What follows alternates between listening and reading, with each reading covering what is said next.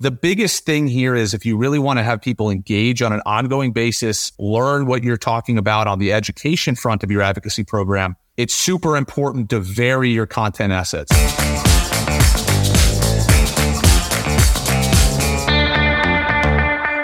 Welcome back to the Facts About PACs podcast. I'm Adam Belmar. Our intrepid host, NABPAC Executive Director Michaela Isler, is off this week. Have you ever spotted someone you want to know but don't across the room at a professional event? Sometimes it happens on LinkedIn.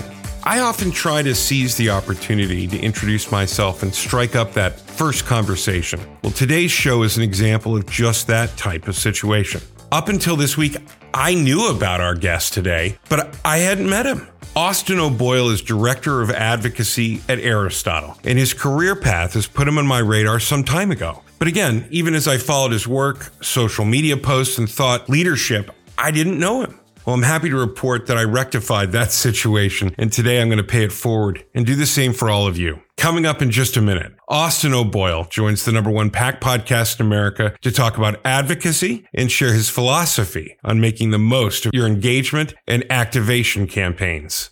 The Facts About PACs podcast is produced especially for the members of the National Association of Business Political Action Committees. In every episode, we recap this week's NAP activities, share actionable intelligence and best practices, all while connecting the PAC community. Getting to know new people in our community and building relationships is one of the best parts about being a member of NABPAC. It's also one of the greatest benefits of working on this podcast. Our guest today is someone who has deep experience in advocacy. Austin O'Boyle was named Top 20 in 2022 award winner by the Advocacy Association, a 2022 Top Grassroots Professional by the National Institute for Lobbying and Ethics, and a Top Lobbyist by The Hill in 2021 and 2022. Austin, welcome to the Facts About PACs podcast. Hey, Adam. Well, thank you to both you and NABPAC for having me on today. I've listened to numerous episodes of the podcast. There's always so much great information shared by both you, guests, Michaela. So I'm very grateful and excited to be a guest today. Outstanding. And it's great to have you. I'm sorry that Michaela is not here, but even the most mighty deserves some rest, and she's getting some of it right now. Hey, Austin, you're a native New Yorker, and something that I appreciate about you is you have an interesting resume before your current position. Can you share with everybody listening your early work in the private sector, the Georgia State Assembly, and even at the National Apartment Association? What did all of that teach you about advocacy? Yeah, no, I've kind of run the gambit on different roles in the political sphere, but in all of them, I've gotten to see how powerful individual voices can actually be when it comes to making a difference. You know, whether it's on a campaign, whether it's on a policy issue at the state or even the federal level, individuals can really drive an impact, and I think the best example that I have of this is when I was at the National Apartment Association, we started a program called the At-Home Advocacy Program. Essentially what we did was we started talking to our advocates within our membership about the importance of meeting with lawmakers in district, at home. This was during the peak of the pandemic. So, federal lawmakers especially weren't having a lot of DC meetings besides virtual means. So we were faced with a legislative challenge. Essentially, they were going to extend the federal eviction moratorium, which would have just crippled the rental housing industry at the time. So we, took action. We started the program. We told people, listen, it's very important that you as an individual not only inform lawmakers of how this policy is going to impact you and your business, but how it's going to crush the broader industry. And our folks took action, right? The National Apartment Association membership really mobilized. We held over 85 in-district meetings in just the August recess, and we ended up defeating the bill. And I always use that as the example of it doesn't just take a direct lobbying team to make an impact. It really comes down to constituents and how they have relationships with lawmakers. Yeah, I appreciate that lesson and the way we all learn it. It really sort of jumped out at us in the effectiveness during the pandemic. But our podcast that we are conversing on today was conceived around that time as another way to harness voices and to bring people together and to build on the learnings in the employee-funded and business trade association PAC space. So I feel it, and I feel like everybody in our audience can understand it.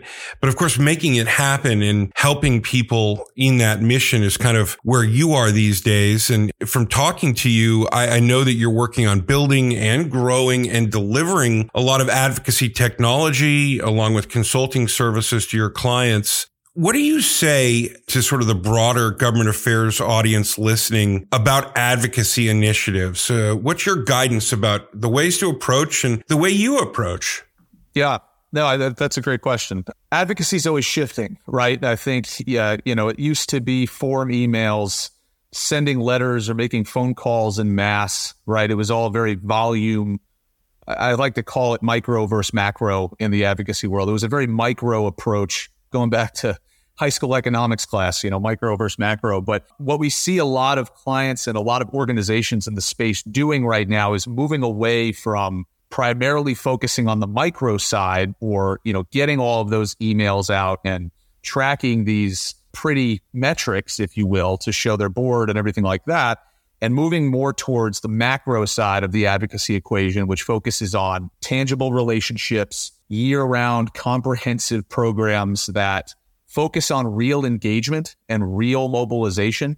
Because the biggest thing here is, I think advocacy for a long time, it was checking a box. It was a checking a box exercise where, the lobbying team's got it covered. Our PAC is, contributing where they need to. The advocacy is more something that is just checking the box for leadership and our membership. That's just not the case anymore. The COVID-19 pandemic showed how impactful communications to the Hill can be.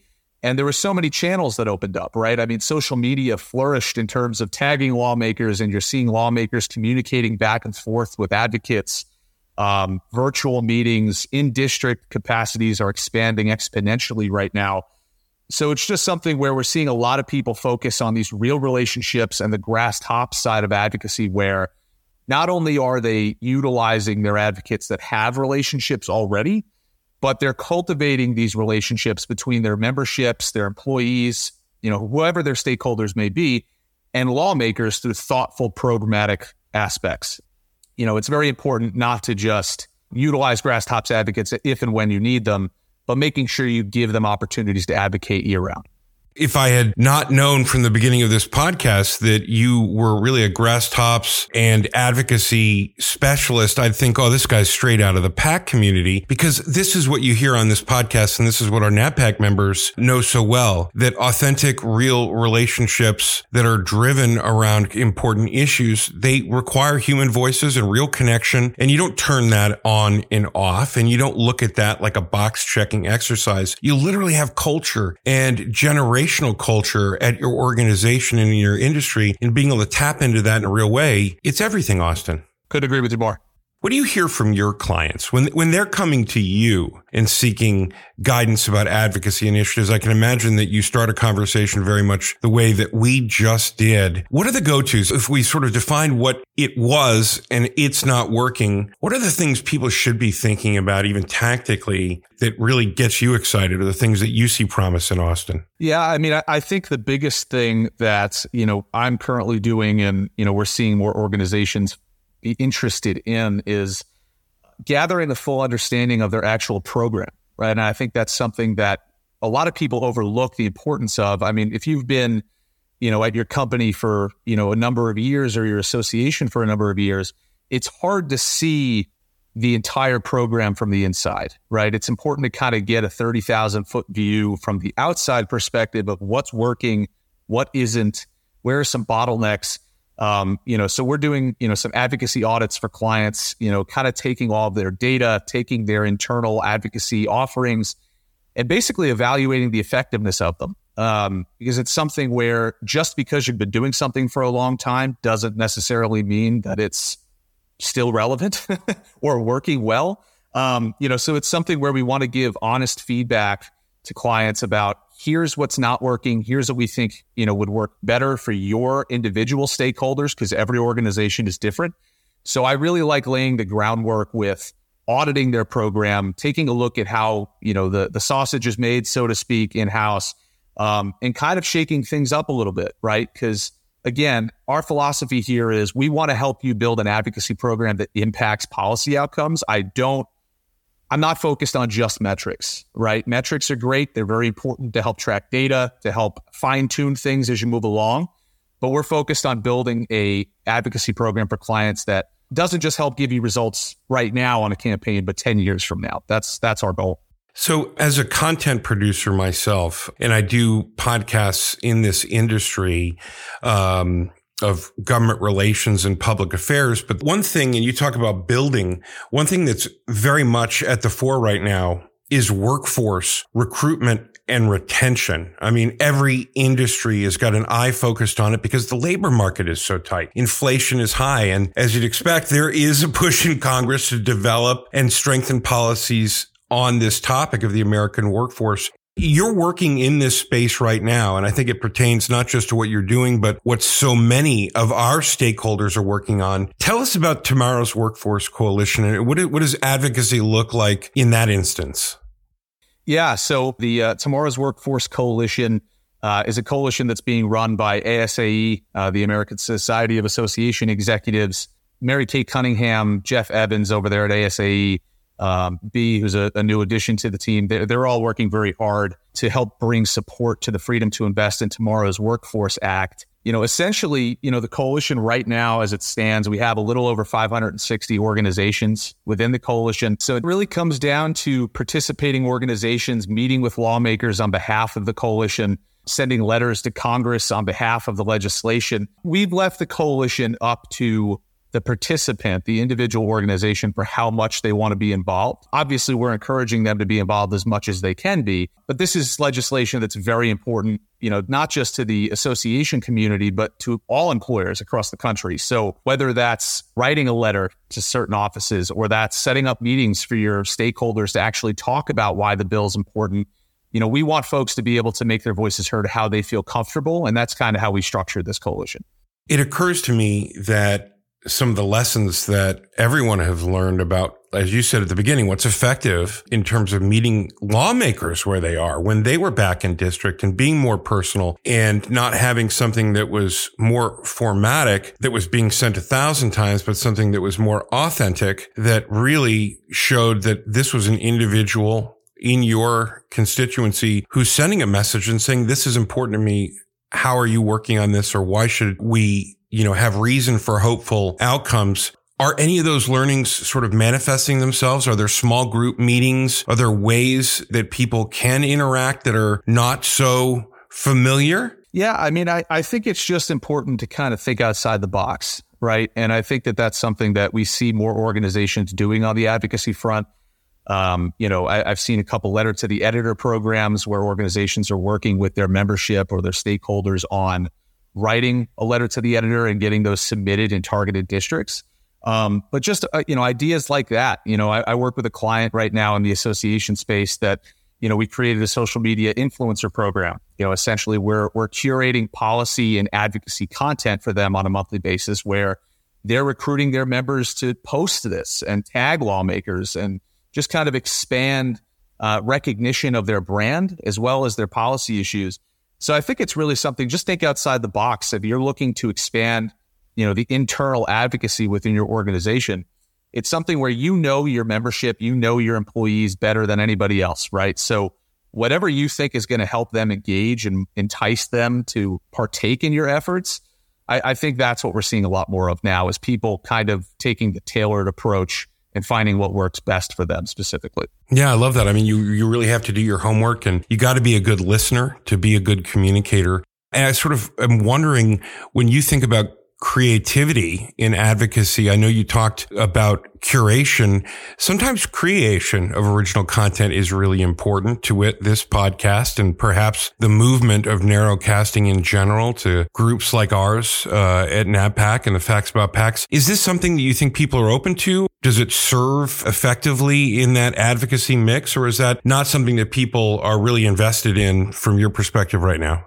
Well, I think it's something that people aren't invested enough in. I'm of the train of thought here that more is more when it comes to content assets. And I'll give you a quick kind of story, if you will, or an example. But if you get on the DC Metro and you look around at how people are consuming content, which everybody is doing nowadays, You have people that are listening to a podcast on their cell phone, somebody watching an episode of their favorite show on a tablet, or you have somebody reading a traditional newspaper. The biggest thing here is if you really want to have people engage on an ongoing basis, learn what you're talking about on the education front of your advocacy program, it's super important to vary your content assets, video, podcast, infographics. You really want to make sure that you're doing more than necessary, not just for them to learn today, but also maybe they don't have time right now. They're going to go back and look at these things later on.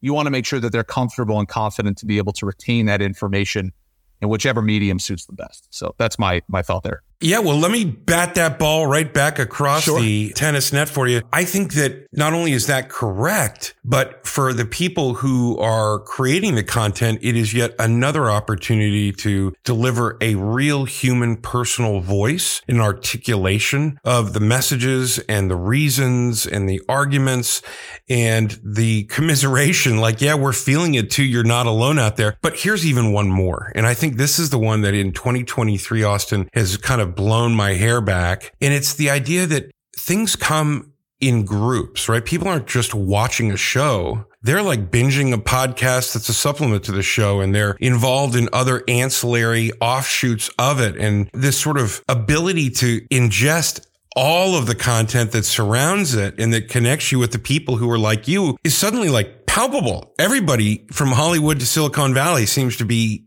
on that train. Do you see that, or am I sort of a little bit of an evangelist here? No, I think you're spot on. I mean, that's kind of the wave that we're on right now, right? That's where society is going. People can't get enough. I mean, my wife specifically is very, she's enthralled with, murder mystery stuff, right? So she won't just read a book. She'll then go listen to a podcast and watch a true crime documentary on Netflix, right? So they're willing to invest their time and their resources to listen or watch all of your content, especially if you can get them on the hook with it. So people definitely invest a lot of time in content consumption nowadays. I really believe that this sort of brush off idea that people don't have long attention spans is just demonstrably incorrect. They clearly do. They will binge an entire season of something or get involved in the whole kit and caboodle around whatever it is that they're interested in, from the content to the podcast to the behind the scenes kind of thing. And I feel like there's just so much out there to choose from. You got to narrow it down. And then, maybe you are a picky eater. Maybe you don't have a lot of time today and you are going to go back and you know that that's there for you. And maybe this one form on this ride was more attractive. I don't know what it is, but people are finding for themselves a sort of bespoke media diet that respects differing tastes. Right. No, and I agree with you. And I think it comes down to you're competing for attention, right? So if you're actually making this content and producing this content, like you said, it's not that people have short attention spans. They just are very selective with what content they're going to give their time to. So if you're not catching them immediately out of the gate, the odds of them investing an hour with your content is slim. So it's something where you need to really speak to your audience specifically and find what, checks those boxes for them to really throw all in. And instead of watching their favorite Netflix show, maybe they'll watch your video series or listen to your podcast instead. Yeah, absolutely. I mean, look, advocacy and the work that you're doing to get people activated and to sort of get those messages to the people who can and should hear them is as much about accomplishing the mission as about educating those who would get involved with it. And I think that it's all part of the same thing. And so I'm so grateful that you could be with us on the Facts About PACs. Austin O'Boyle, Director of Advocacy at Aristotle, thank you for being a guest on the Facts About PACs. Absolutely. Adam, I appreciate you bringing me on. And I hope I could provide some valuable insight. And thanks to everybody downloading and sharing the Facts About PACs podcast. Subscribe and meet us right back here next week.